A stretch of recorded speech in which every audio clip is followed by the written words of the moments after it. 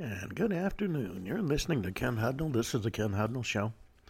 Coming to you from our studios right here in exciting El Paso, Texas. Gateway to the Old West and the most haunted city in the country. Well, today is December 27th, 361st day of the year. Only 4 days remain till the year's over with. Now, on the... well...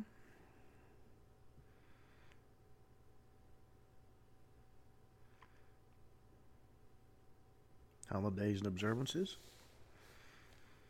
It is National Leftover Day. Visit the Zoo Day. Make Cutout Snowflakes Day. National Fruitcake Day. So that fruitcake you got for Christmas, it's got its own day. It's Kwanzaa, which is from Tuesday, December 26th until Monday, January 1st. Festival of the Winter Walks, Blue Christmas, which celebrates first responders. Out of Sight Month, Gift of Sight Month, Operation Santa Claus, Worldwide Food Service Safety Month, National Write a Business Plan Month, National Tie Month, National Pear Month, and Universal Human Rights Month. Now, all that having been said, to our little history segment. In 537 A.D., the second Hagia Sophia in Constantinople was consecrated. 1512, the Spanish crown issues the laws of Burgos governing the conduct of settlers with regard to Native Americans in the New World.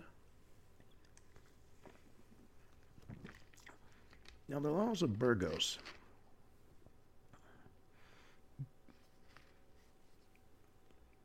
it was the first codified set of laws governing the behavior of Spaniards in the Americas, particularly in regard to indigenous people in America, primarily the native Caribbean Indians. They forbid slavery of the indigenous people and endorse their conversion to Catholicism. The laws were created following the conquest and Spanish colonization of the Americas and the West Indies, where the common law of Castile wasn't fully applicable. Now, the scope of the laws was originally restricted to the island of Hispaniola, but later extended to the islands of Puerto Rico and Santiago. Santiago, of course, was later renamed Jamaica. These laws authorized and legalized the colonial practice of creating encomiendas, where Indians were grouped together to work under a colonial head of the estate for a salary, and limited the size of these establishments to 40 to 150 people. They also established a minutely regulated regime of work, pay, provisioning, living quarters, and diet. Women more than 4 months pregnant were exempted from heavy labor. Up to that point in time, anything goes. 1521, the Zwickau prophets arrived in Wittenberg, disturbing the peace and preaching the apocalypse. The Zwickau prophets were 3 men of the Radical Reformation from Zwickau and the Electorate of Saxony in the Holy Roman Empire, who were possibly involved in the disturbance nearby Wittenberg and its involving Reformation in 1522. These 3 men, Nicholas Storch, Thomas Desserel, and Marcus Stubner, began their movement in Zwickau. Though these 3 names were favored in recent scholarship, others have been suggested. The relationship of the Zwickau prophets to the Anabaptist movement has been variously interpreted. Now, the Anabaptist movement, for those that are not familiar, is a Christian movement that traces its origins to the Radical Reformation. They formulated their beliefs in a confession of faith called the Schleitheim Confession.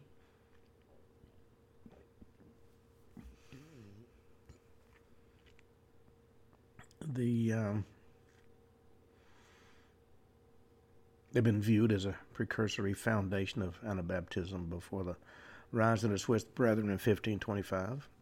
Is unrelated to the movement except for the influence on Thomas Müntzer being a dual foundation with the Swiss Brethren to form a composite movement of Anabaptism. And regardless of the exact relationship to Anabaptism, the Zwickau prophets presented a radical alternative to Lutheran mainstream Protestantism, is demonstrated in their involvement in all the disturbances that took place in Wittenberg. Excuse me, I can't stop coughing. 1655, Second Northern War, the deluge. Monks at the Jasna Gora Monastery in Swiss Katawa successful in fending off a month-long siege. 1657, the Flushing Remonstrance articulates for the first time in North American history that freedom of religion is a fundamental right.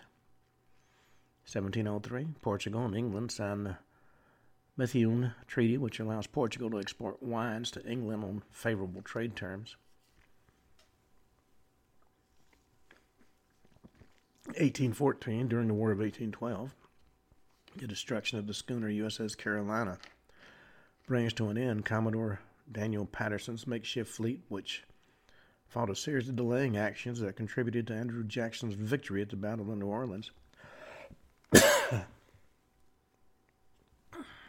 1831, Charles Darwin embarks on his journey aboard the HMS Beagle, during which he'll begin to formulate his theory of evolution, which has never been proven, I might add. 1836, the worst ever avalanche in England occurs at Lewes, Sussex, killing 8 people. 1845, ether aesthetic is used for childbirth for the first time by Dr. Crawford Long in Jefferson, Georgia. Also in 1845, having coined the phrase manifest destiny, the previous July, journalist John L. O'Sullivan argued in his newspaper, New York Morning News, the U.S. had the right to claim the entire Oregon country. 1911, Jana Gana Mana, the national anthem of India, is first sung in Calcutta session of the Indian National Congress. 1918, the Great Poland Uprising against the Germans begins.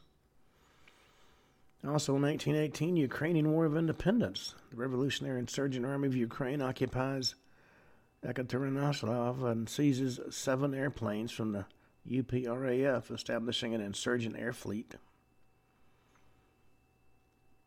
In 1922, Japanese aircraft carrier Hosho becomes the first purpose-built aircraft carrier to be commissioned in the world.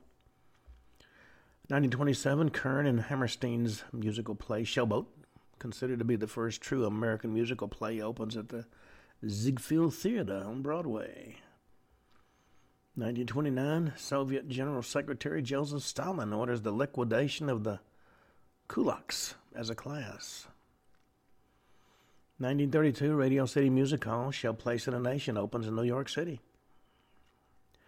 1935, Regina Jonas is ordained as the first female rabbi in the history of Judaism. 1939, a 7.8 Erzincan earthquake shakes eastern Turkey with a maximum mercalli intensity of 11, which is considered extreme. At least 32,700 people were killed. 1939, Winter War. Finland holds off a Soviet attack in the Battle of Kalha. 1945, the International Monetary Fund is created with the signing of an agreement between 29 nations. 1949, Indonesian National Revolution. Netherlands officially recognizes Indonesian independence. That's the end of the Dutch East Indies. 1966, the Cave of Swallows, the largest known cave shaft in the world, is discovered in Aquismón, San Luis Potosi, Mexico. 1968, Apollo program. Apollo 8 splashes down the Pacific Ocean, ending the first orbital crewed mission to the moon.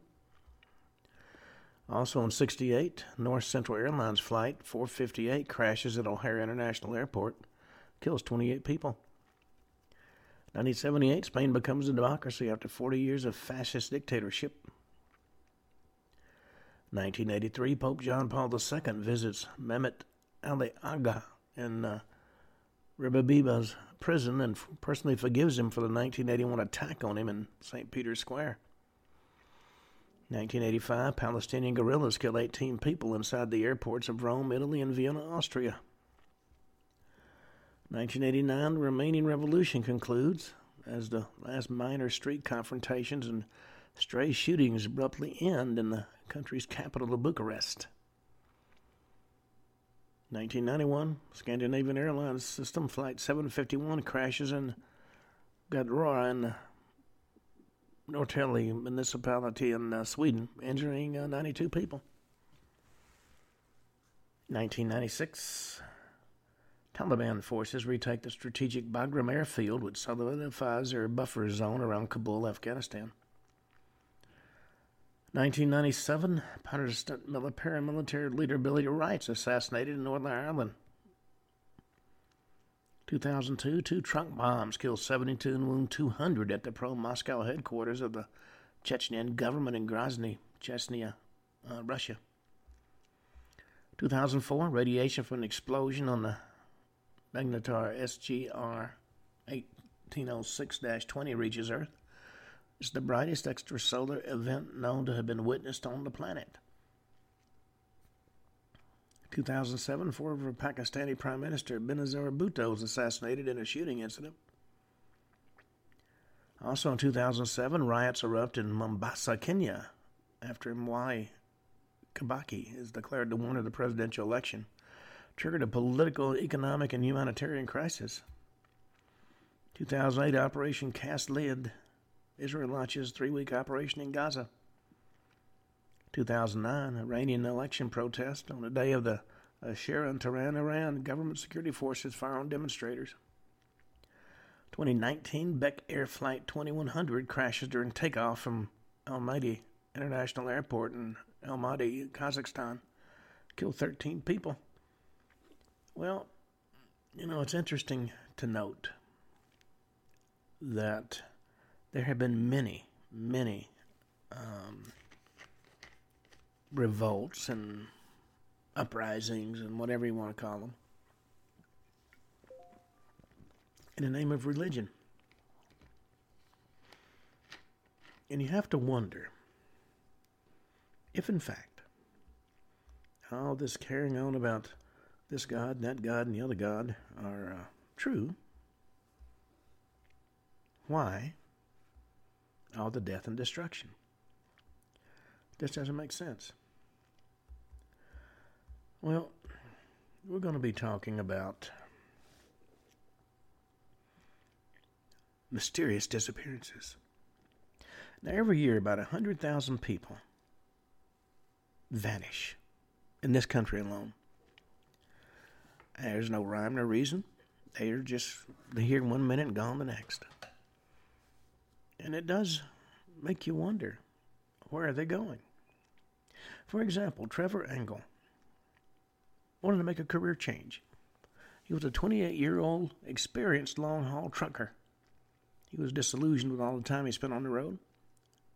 He had married, had a small child. He wanted to spend more time with his family. So he decided to find a job that allowed him to sleep in his own bed every night. Hadn't quite figured out exactly what it was he wanted to do, but he knew he didn't want to be a trucker anymore. So when he left his home in Cold Lake, Alberta, Canada, September 20th in the year 2000, to make a scheduled delivery to Los Angeles, he told his wife he hoped it'd be one of his last journeys as a trucker. Well, about noon on September 20th, about noon upon his arrival at the meatpacking plant near Calgary to pick up the load of beef that he'd be driving to Los Angeles, he'd prepared for the 25-hour drive from Canada to California. He'd made it many times over the years, so he was extremely familiar with the route. Having practically no sleep, he'd usually try to complete the trip as quickly as possible. Arrived in L.A. without incident and unloaded a shipment of beef, picked up a load of bananas that had to be driven back to Calgary. After he secured a trailer full of bananas, excuse me, he got back on the Interstate 15 and headed north. Reached the California-Nevada border about 4 hours later and decided to make a pit stop at a place I'm somewhat familiar with, Whiskey Pete's Hotel and Casino in Primm, Nevada. No secret among his friends and family, he enjoyed drinking and gambling, but he spent so much of his time on the road he didn't get a chance of doing it that often. And he had discovered Whiskey Pete's when he first started driving between Calgary and Los Angeles, and he would always stop there on his way back to Calgary. First stop at Primm was a gas station, fueled up his truck, headed for the large parking lot at Whiskey Pete's where he parked his 18-wheeler alongside a lot of others that already parked there. With its prime location off Interstate 15, Whiskey Pete's was a favorite haunt for many long-haul truckers. And I remember my few trips there. Parking lot was usually full of trucks. About 10 in the morning on September 22nd, he talked to one of his company dispatchers while he was in Primm. Told him he'd be resting there for a while before continuing the journey back to Calgary. Then he called his wife, told her he hadn't got any sleep during his trip, and she encouraged him to rest before attempting that drive back to Canada. He also mentioned he had one more Calgary to Los Angeles trip scheduled, and then he planned to quit trucking for good. He's going to be a homebody. Well, after hanging up with his wife, his exact movements are not really clear. Both his company dispatcher and his wife assumed he was going to try and get some sleep inside his truck, but it appears he had some other plans. A number of witnesses recall seeing him inside Whiskey Pete's gambling casino. Gambling? Dispatcher at his company tried to unsuccessfully get in touch with him several times throughout the afternoon and evening, and as each hour passed, they became increasingly more concerned. And by the following morning, they were certain it was some kind of problem. Well, they accessed the truck's GPS system, and it showed it was still sitting in Primm, Nevada. It hadn't moved in nearly 24 hours. So whatever happened in the casino. Well, the trucking company called his wife and parents, and they hadn't heard from him since the previous day. So at that point, his company called the Calgary Police Service and reported him missing. Now, it's not clear if the police in Canada actually did anything to attempt to locate him. It doesn't appear the authorities in Nevada were made aware of the fact he had a potentially missing person in their jurisdiction. Well, 3 days after he was reported missing, some other truck drivers from his company located his truck in the Whiskey Pete's parking lot. All his personal belongings were in the cab of the truck, including his wallet. And although there was no cash in his wallet, his driver's license and credit cards were still there. The load of bananas in his trailer appeared to be undisturbed, although the refrigerator is no longer running. It had run out of fuel. Well, his wife and parents immediately flew to Nevada to join in the search. They weren't sure what to think about his sudden disappearance. They all knew how disillusioned he had become with his job and assumed that probably had something to do with his silence. But they didn't believe he could have gone far. They assumed he'd find him in the casino, gambling away his frustrations. Well, a thorough search of Whiskey Pete's revealed no sign of Trevor, but his family wasn't that concerned. There were 3 casinos in Primm, all connected by a monorail system. And it is possible that Trevor decided to try his luck at one of the other 2 casinos. And his wife and parents figured he'd eventually run out of money and go back to his truck, so they resigned himself to waiting. His family began showing Trevor's picture to employees at Whiskey Pete's, hopeful one of them might recall seeing him. And although several people thought he looked familiar, they saw so many people on the casino floor every day they couldn't be sure. One waitress at the casino's cafe was certain she'd waited on Trevor. She recalled him eating at the cafe the morning of the 23rd, about 24 hours after he last spoke to his wife. He'd ordered a bowl of oatmeal. It stood out to the waitress because he used pocket change to pay his bill and leave a tip. While searching through all the other casinos and restaurants in the area, his family is forced to confront the fact that it appeared he had left the area. Other than a few people who believed they'd seen him on the 22nd and 23rd, there were no other sightings. If he left Primm on the 23rd, he could be anywhere by the time his truck is located. Well, since Teresa, that was his wife, and Trevor shared a joint bank account, Teresa was able to access Trevor's banking records. Surprised to see he'd used his debit card to make nearly a dozen cash withdrawals while he was in Primm. Made the first cash withdrawal shortly after he spoke to him on the 22nd. The last about 4 a.m. on the 23rd. He had taken his entire paycheck, presumably for gambling, and it's possible he had lost it all, was now wandering around somewhere, broke and despondent. Well, his wife and mother started calling all the hospitals and medical clinics in the area, but none of them recalled seeing anybody matching his description. They also checked the Salvation Army in case Trevor sought shelter there, but came up empty. He appeared to have vanished into thin air. Well, desperate by this time, the family rented a car and spent days driving around looking for Trevor. They couldn't find anybody who'd seen him. The police believed that Trevor had voluntarily disappeared. Noted he was unhappy with his life in Canada and thought he might have wanted to make a fresh start in America. And his discontent was certainly not a secret. Everybody who knew him was aware of the fact he wanted to quit his job. He'd been seeing a psychologist who had been hired by his employer in an attempt to get his life sorted out. But he just remained still unsure about his plans for the future. Although Trevor had been unhappy with his career, there was nothing to suggest his marriage was failing. He and Teresa had been high school sweethearts, and both of them had been overjoyed when their son was born 2 years earlier. Trevor loved being a father. His main reason for wanting to quit his job was so he could spend more time at home with his wife and son. And nobody in the family believed he'd have voluntarily walked away from Teresa and his child. Well, Trevor's parents noted Trevor had been very open about his growing hatred of trucking. No secret he hoped to make a career change. He had spoken to his parents about the subject on numerous occasions, but never expressed any discontent with his home life. So they didn't believe he'd suddenly decided to make a new life for himself in the States. And although Trevor's family didn't believe he'd voluntarily walked away from him to start a new life, they did worry he might have committed suicide or experienced some sort of mental breakdown. And Teresa noted Trevor didn't always make the best decisions. He tended to be somewhat spontaneous, doing things without thinking about the long-term consequences. He may have suddenly realized he'd gambled away all his money and become depressed. If he'd wandered off into the desert, his chances of survival were slim. Searches of the area around Primm were conducted, but nothing was found. It's also possible he might have been a victim of foul play. And although details are somewhat sketchy, investigators spoke of one waitress who claimed to have seen a man they believed was Trevor laying in the parking lot of Whiskey Pete's. They claimed the man appeared sick or hurt, and he appeared disoriented and was clutching his stomach and pleading for help. Now, you have to ask yourself why witnesses didn't attempt to help him, but that's not clear. Well, Trevor's family was devastated by his disappearance. The trucking company he worked for, though helpful at first, eventually decided they wanted nothing more to do with the situation.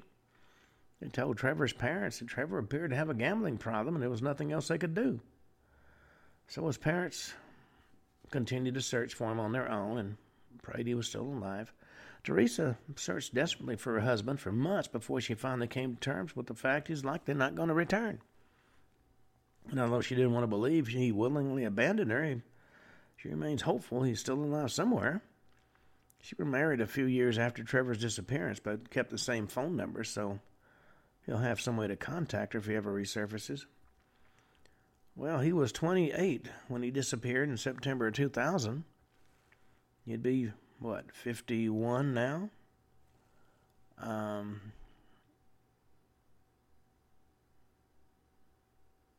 Strange things like this have a tendency to play themselves out. But if the body, assuming he's dead, was never found, we'll probably never know what happened. Well, let's turn to Tamara Bradley. Left work at 3:30 p.m. on a Friday, September 30th, 1994. She was prepared for a weekend of house hunting. The company she worked for, Federal Foam Technologies, was going to be relocating from Minneapolis, Minnesota to Wisconsin. And she planned to sell the Blaine, Minnesota house she shared with her 5-year-old son and move across the Wisconsin border. She dropped her son off with her ex-husband that morning, and she had several homes she wanted to look at before she was due to pick him up on Sunday evening.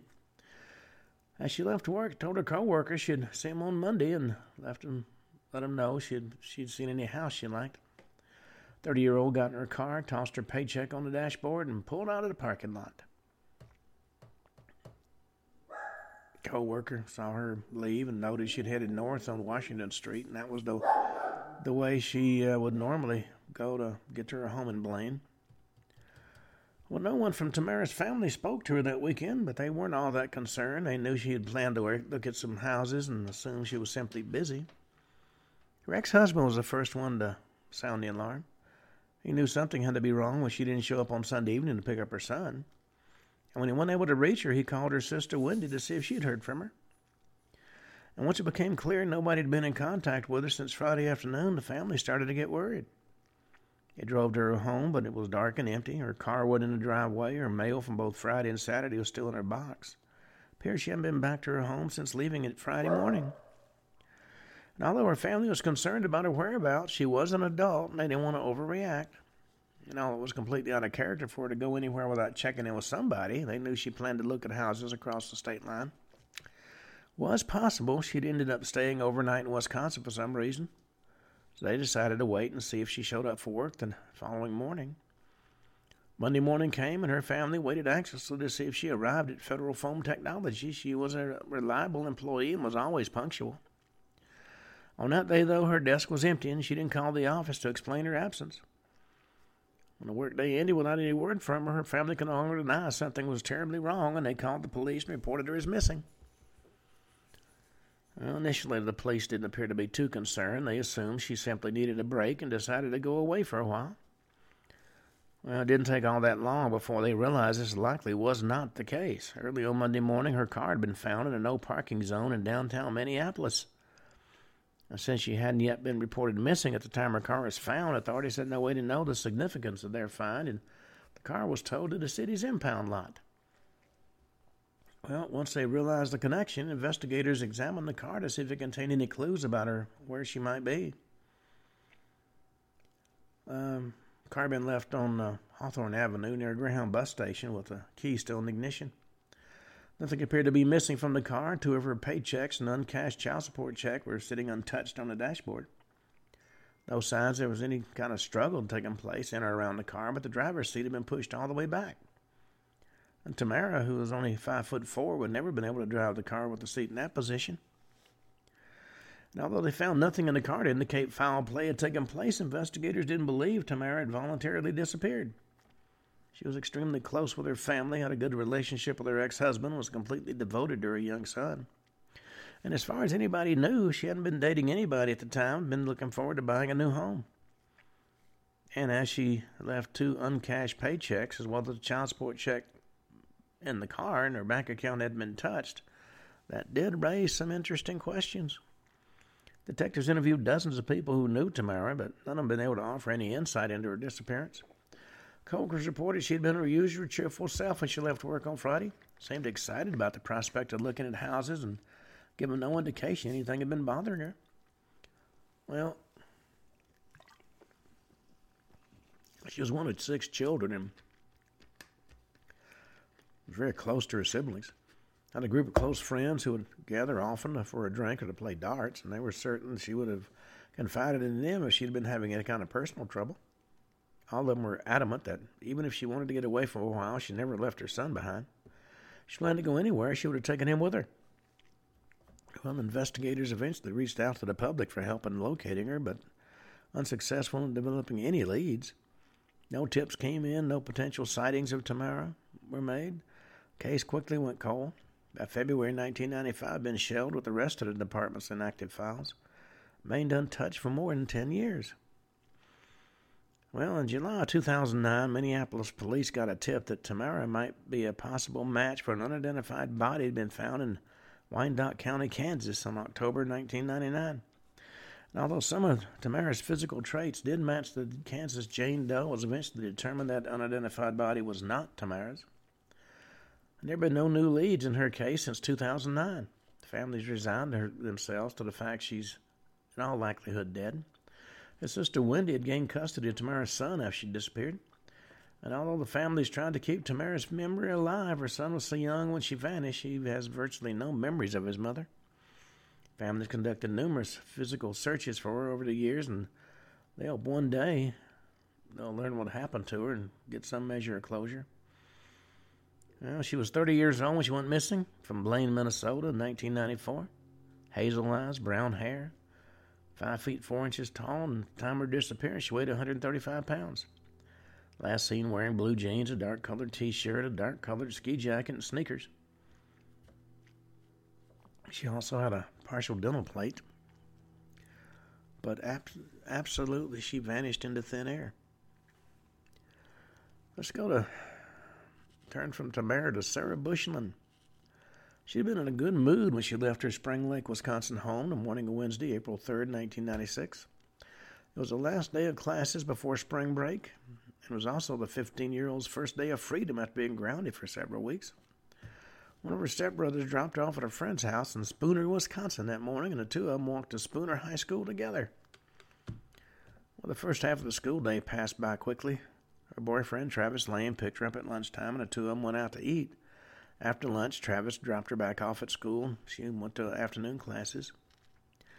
Well, she intended to walk back to her friend's house once the school day ended, as the two of them planned on returning to the school together later in that evening for an event to be held there. By the end of the day, though, she had changed her mind, told her friend she needed to return to her own home first, and asked several people if they could give her a ride. Her home was located on the outskirts of the rural community of Spooner. When she was unable to find anybody willing to drive her there, she decided to take the school bus. Her bus ride home usually took about 40 minutes. She spent the time chatting with several other students on the bus. And one of them noted there was a dark pickup truck that appeared to be following the bus. The witness said it belonged to a man that Sarah used to date. Well, she got off at her usual bus stop located near the bottom of the gravel driveway that led up to her home. Several witnesses saw the dark-colored pickup truck pull into Sarah's driveway, and from Sarah's body language, it was clear that she did know the driver. And although witnesses saw Sarah approach the driver and talk to him, it's unclear if she actually got into the truck with him or not. A couple of witnesses thought she did climb into the truck, and another recalled seeing Sarah speak with the driver, but nothing else. The only thing certain is that Sarah was never seen again. The truck was seen backing out of Sarah's driveway as the bus pulled away. One witness said the truck headed north in the direction of Trago, another claimed it went south. Neither witnesses could tell if Sarah was in the truck or not. She may have started a 100-yard walk up the driveway to her home.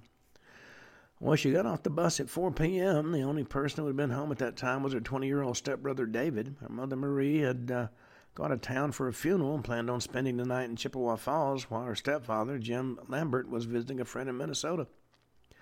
Well, Sarah's stepbrother noticed Sarah didn't arrive home from school and called his father in Minnesota about 4:30 that afternoon to report that Sarah wasn't home.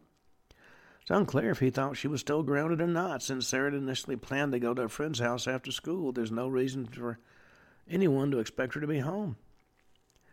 Well, Jim called his wife in Chippewa Falls and told her Sarah apparently hadn't returned home from school. Unsure what was going on, Marie immediately made the drive back to Spooner, got there about 6:20 in the evening, began calling around to some of Sarah's friends, but none of them had seen her since they left school.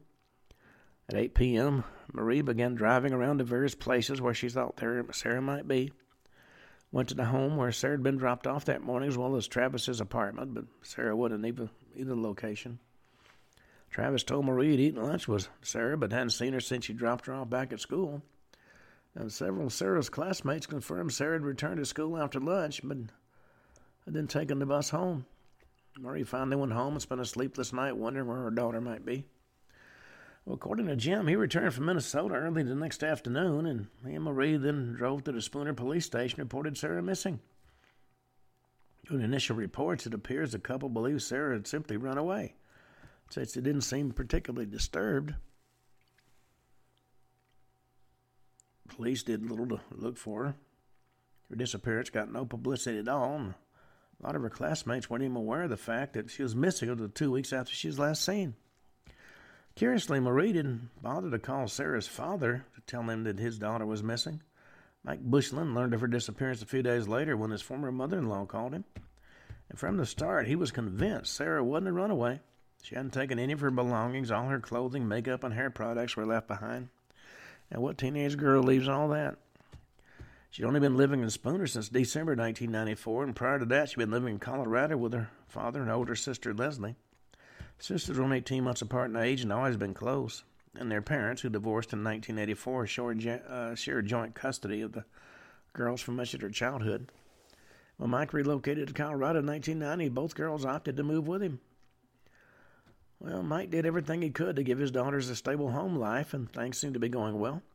And as the sisters entered their teenage years, they started to act out a little. Leslie got a thrill out of shoplifting, though she never really took anything of value, and Sarah decided to try her hand at it, but she wasn't as discreet about it. In November 1994, she was arrested after being caught shoplifting at a local mall. Well, Mike, of course, was understandably upset when he learned of his daughter's new hobby, and he grounded both of them. Sarah, in typical teenage fashion, reacted with anger and decided she didn't want to live with her father anymore. Wanted to go live with her mother and stepfather in Wisconsin. Mike agreed and settled off Colorado the following month. Jim and Marie Lambert lived on a 65-acre property along Spring Lake in Spooner, Wisconsin. Their home had burned down in 1990, and rather than rebuild it, they converted their two-story garage into a home. At the time Sarah moved in with them, two of Jim's sons were living there also. Jim and Marie were seldom home. This created a kind of unstructured environment that Sarah had been craving since she left her father's house.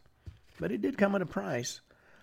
There were allegations of sexual abuse and tension between Sarah and her stepbrothers, and no charges ever brought, though, and it's unclear exactly what went on inside the Spooner house.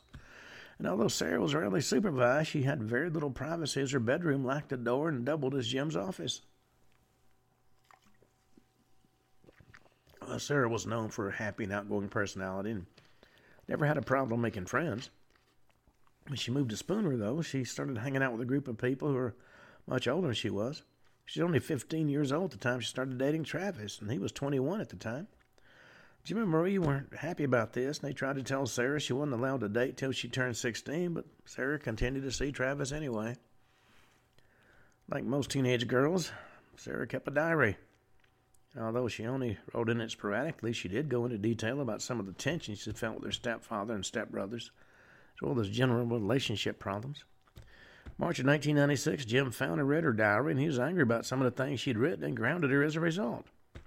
It's unclear exactly what angered him, though the fact that Sarah was apparently still dating Travis was probably a factor.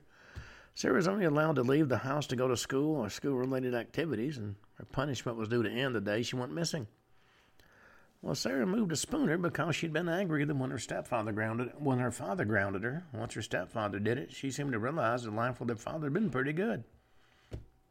So before she went missing, she told her grandmother she was thinking of moving back in with her father and sister. Well, the exact circumstances surrounding Sarah's disappearance had never been fully established. As she was trying to find a ride home from school that day, she told one of her friends she was afraid her stepfather would read her diary again, and he noted if he read it, the most recent entry, she'd likely ground her again. She mentioned she wanted to get home before this could happen. Jim was supposed to be out of town on a planned overnight trip that day, meaning there was no risk of him finding or reading the diary, and it is possible she's worried one of her stepbrothers might find it and reveal its contents to her stepfathers, but her exact thoughts are really unknown. And although her father and older sister were convinced she didn't run away from home, police latched on to the runaway theory. And when the police come up with a theory, you can't get their mind to change no matter what you do. As a result, no real investigation was conducted. Mike was upset with the way the case was handled, noting that no one from the sheriff's office had bothered to contact him, and Sarah had been missing for more than a year. It's clear to him that never bothered to take even a cursory look at her disappearance, let alone conduct an actual investigation. Well, Marie held on to the hope her daughter decided to voluntarily disappear and believed that she might return after her 18th birthday. Well, the day came and went without any word from Sarah, and her family admitted it was getting harder to stay positive. Well, in July 1999, the Washburn County Sheriff's Office arrived at Jim and Marie's home in Spooner and conducted their first physical search for Sarah. And although they declined to name anyone of the family as a suspect or even a person of interest, they combed through a trash dump that was located on the property. They said they didn't find anything related to Sarah's disappearance. In August of 2000, law enforcement conducted a second search on the Lambert property. This time, armed with a search warrant, they dragged Spring Lake and searched through several other areas on the property, but once again, they found nothing and left. The fact that Washburn County Sheriff's Office seemed to be concentrating their search efforts around Sarah's home was the subject of much speculation, but officials refused to comment on the case. The fact they didn't seem too worried about finding the dark-colored pickup truck seen on the first day Sarah disappeared seemed to indicate they had discarded it as a lead.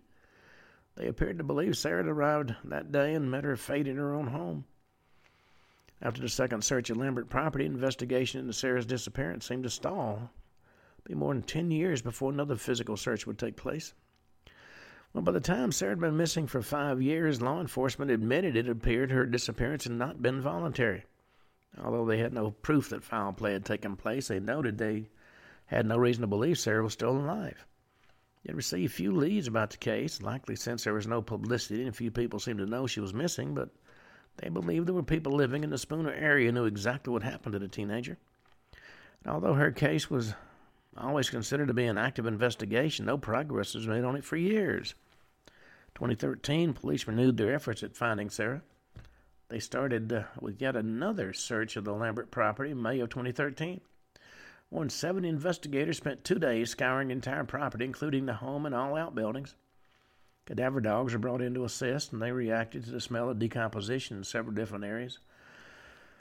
Well, despite this extensive search, officials once again left out any clues about what might have happened to Sarah. Now, both Jim and Marie died in 2017. The Washburn County Sheriff's Office conducted a forced search of their property a week after Jim died. Once again, searchers failed to find any evidence related to Sarah's disappearance. The truck that was seen in Sarah's driveway on the day she went missing has never been identified. One witness thought it looked like a truck belonging to the father of Sarah's boyfriend. Another recognized it as belonging to a man Sarah had referred to as Steve. There was nobody named Steve known to be associated with Sarah. It's positive both witnesses were referring to Travis. Either way, there's still no evidence that Sarah got into the truck that day. May not even be involved in her disappearance at all. And the fact that the detectives seemed to fixate on the Lambert property suggests they had evidence indicating something happened to Sarah there, but they had never spoken publicly about it. And although they do not believe Sarah is still alive, she's still considered a missing person. Her sister and father have come to terms with the fact she's almost certainly the victim of foul play, but they've never given up their search for her. Les has been extremely active in keeping Sarah's case alive and hopes one day she'll learn what happened to her little sister. Well, in 1996, she was 15 years old, 5 feet tall, and weighed 104 pounds.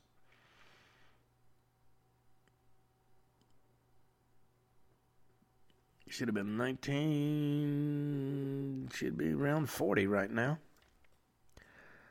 Well, when somebody disappears like that and the police don't even bother to conduct an investigation at the time, the first 48 hours are the most crucial in any criminal investigation. Well, from Sarah, let's talk about Richard Keith Call and Cassandra Haley. Now, Cassandra had a reason to be excited on Saturday, April 9th, 1988. The 18-year-old was going out that night with a fellow Christopher Newport college student named Richard Keith Call. Richard, who preferred to go by his middle name of Keith, had arranged to pick up Cassandra at her home in Grafton, Virginia, and the 20-year-old arrived right on time. He was looking forward to the night out with her. Recently broken up with his girlfriend of 4 years, and this would be his first date since the break-in. Well, as soon as she saw Keith pull up in front of her house in his red Toyota Celica, ran outside and climbed in the car. Then went to the movies first. Once the film was over, they headed to a party being held at the University Square Apartments. Located just a few blocks away from their college campus, the party was crowded with dozens of other Christopher Newport students. Keith and Cassandra spent a few hours at a party before leaving about 1:30 in the morning. Cassandra had a 2 a.m. curfew, and Keith planned to drop her off at the party at home and then attend another party. Although several witnesses recall seeing the couple leave the party, nobody knew where they went after that. And it's not clear how far from the apartment Keith had to park, and there's no witnesses who saw him getting into Keith's car. Only thing for certain is that neither Cassandra or Keith were ever seen again. About 7 in the morning on Sunday, Keith's father was driving on Colonial Parkway near Yorktown, Virginia, and thought he saw his son's red Celica parked at one of the Parkway scenic overlooks. Didn't think anything about it at the time. He had told his parents he'd be staying over at a friend's house, and they weren't expecting him home till sometime that afternoon. Well, the park ranger on routine patrol in Colonial National Park noticed the Celica about 7:30 in the morning. Still there when he made a second pass through the area at 9, so he decided to get out and make sure everything was okay. There was nobody inside the vehicle, but as the ranger peered inside, he saw the key was in the ignition and there was clothing scattered throughout the car. Well, once the investigators determined the car's owner, it didn't take them long to find out that neither Keith nor his date had been seen since leaving a party the previous evening. That led them to believe they might be dealing with more than just two people who had gone swimming and drowned. Colonial Parkway had earned a dangerous reputation for couples over the years.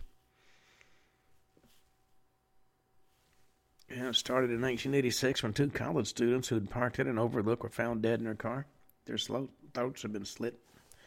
87, another couple was murdered along the parkway. The bodies had been thrown into the nearby James River. The truck was found abandoned in a wildlife refuge with the key in ignition and clothing scattered around inside the car, eerily similar to how Keith's car was found. At the time of Keith and Cassandra's disappearance, both of these double homicides were still unsolved. Well, Cassandra's older sister, Terry, was a Newport News police officer, and as soon as she learned what had happened, she knew her sister wouldn't have gone swimming and wouldn't have disappeared voluntarily. Quickly drove where Keith's car was found and told park rangers she was certain they were dealing with a crime. Well, when the police searched through the abandoned Toyota, they found most of Keith's clothing and some of Cassandra's and 3 shoes. Oddly enough, one of Cassandra's shoes was missing. It was never found. Keith's wallet and Cassandra's purse were also in the car. No blood found inside the car, and there was nothing to indicate that a struggle had taken place. And although the investigators found no signs of foul play at the scene, there was a most likely explanation for the disappearance. Overnight temperatures had been in the low to mid-40s, far too cold for anybody to consider going swimming. The detectives didn't believe the couple would have voluntarily left the car without the clothing. Large-scale search was launched the day Keith's car was found. After tracking dogs seemed to pick up the couple's scent, heading down a steep 25-foot embankment to a small beach below, investigators scoured the shoreline for more than 3 miles in each direction. Divers spent hours searching underwater, found nothing to indicate that Keith or Cassandra had been on that beach. State Police headquarters helicopters were used to fly over the area surrounding the parkway, and they found nothing significant. Searches were sent to several small islands located in the water to comb along the shorelines while boats and divers continued to scour the river. And despite the extensive search, no clues to the couple's whereabouts or fate were ever found. Families of the missing couple didn't believe they would have stopped along Colonial Parkway for any reason. Cassandra had a 2 a.m. curfew, and she made sure she was always on time. She'd call if she was going to be a few minutes late, and they were sure she intended to come straight home after leaving the party at 1:30. Keith's family noted he usually avoided driving on Colonial Parkway, though the road had become somewhat stigmatized from the recent murders, and many locals were afraid to travel on it. Well, since Keith's car had been found on federal property, the FBI had primary jurisdiction over the investigation. Agents didn't believe the couple had drowned. They announced that the mysterious disappearance was likely an abduction, and they'd be investigating it as such. They admitted they hadn't found any evidence to suggest the couple had been murdered. Left unsaid was their belief that a potential serial killer might be operating along the parkway. Detectives questioned whether the couple had even been in the car by the time it was abandoned at the parkway overlook. It's possible they'd met their fate when Keith was driving Cassandra home when his car was found.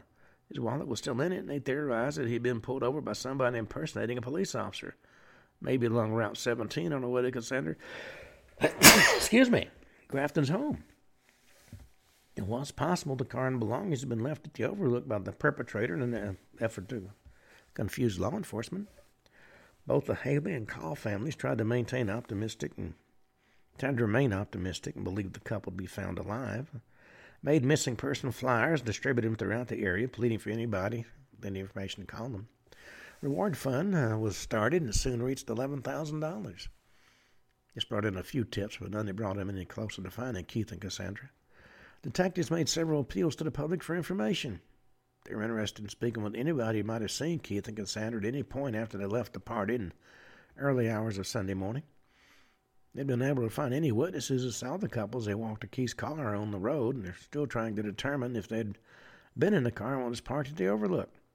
Unfortunately, even the offer of a financial reward didn't get anyone to come forward with new information. Well, months went by, and there was little progress on the investigation. It became harder for the families to hold on to the hope that Keith and Cassandra would be found alive. But they did refuse to stop searching. Cassandra's family spent many weekends searching through a wooded area across the highway from where Keith's car had been found. And it was clear they were searching for her body, because if Cassandra was still alive, they weren't going to find her there. Another young couple went missing from the Parkway area in September 1989. Their car was found abandoned at a rest stop, and their bodies were found in a nearby wooded area a month later. And although their car was left on Interstate 64, not the Colonial Parkway, like those of the other victims, police believed that all the killings were linked, and they were most likely dealing with a serial killer. Death toll is now 8. Keith and Cassandra, though presumed dead, were the only 2 victims that were still missing. Well, detectives wanted nothing more than to identify the person responsible for the Parkway murders, but clues were elusive. They followed up on each tip that was called in, but none of them led to any significant developments in the case. But in 1892, after more than 2 years without any Parkway murders, investigators believed the killings were over. Detectives never been able to determine the identity of the killer, but they speculated he might have died or been jailed for an unrelated offense. Also possible the killings had been done by two people working together, and one of them had died or been jailed, leaving the other free but unwilling to commit such crimes alone. And the case remained open, and the investigation is still considered active, but no progress is made on the case in years. Well, Keith and Cassandra remain missing. Many believe the killer dumped their bodies in the York River and were carried into the Chesapeake Bay, never to be found. And the fact the bodies were never recovered made it harder for the families to accept that they were gone. Although they've come to terms with their loss, they still hope that one day they'll be able to bring them home, give them a proper burial. They also believe there are people in the Virginia area who have the information needed to solve the case, bring some measure of closure to the victims' families. Cassandra's families expressed frustration about the way the case was handled. In 2018, they noted that they felt abandoned by the FBI, the Virginia State Police, and the National Park Service. They also pointed out the fact that the three organizations seemed to fight over jurisdiction and failed to share evidence with each other. They believe this is one of the main reasons why no progress has been reported in years. Well, despite being failed by the system, they continue to hope they'll one day obtain justice for Cassandra.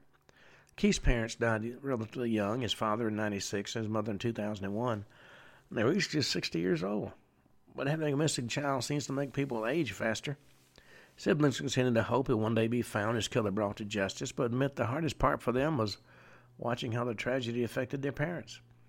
Keith's sister is still haunted by something her brother said concerning one of his classmates who had been killed in an accident. Keith told his sister he hoped nothing like that ever happened to him. It was the last conversation the two had before Keith disappeared. Well, Cassandra Haley was 18 when she went missing from Grafton, Virginia in April of 1988. Brown hair, brown eyes, 5'7", weighed 135 pounds. Richard Keith Call was 20 years old, blue eyes and light brown hair, and he was 6 feet tall and weighed 150 pounds. Neither of these were what you would consider big people. Well, we're going to talk more about missing persons in our next show. But for now, we run out of time. So until tomorrow at this time, this is Ken Hudnall for the Ken Hudnall Show saying have a truly great evening.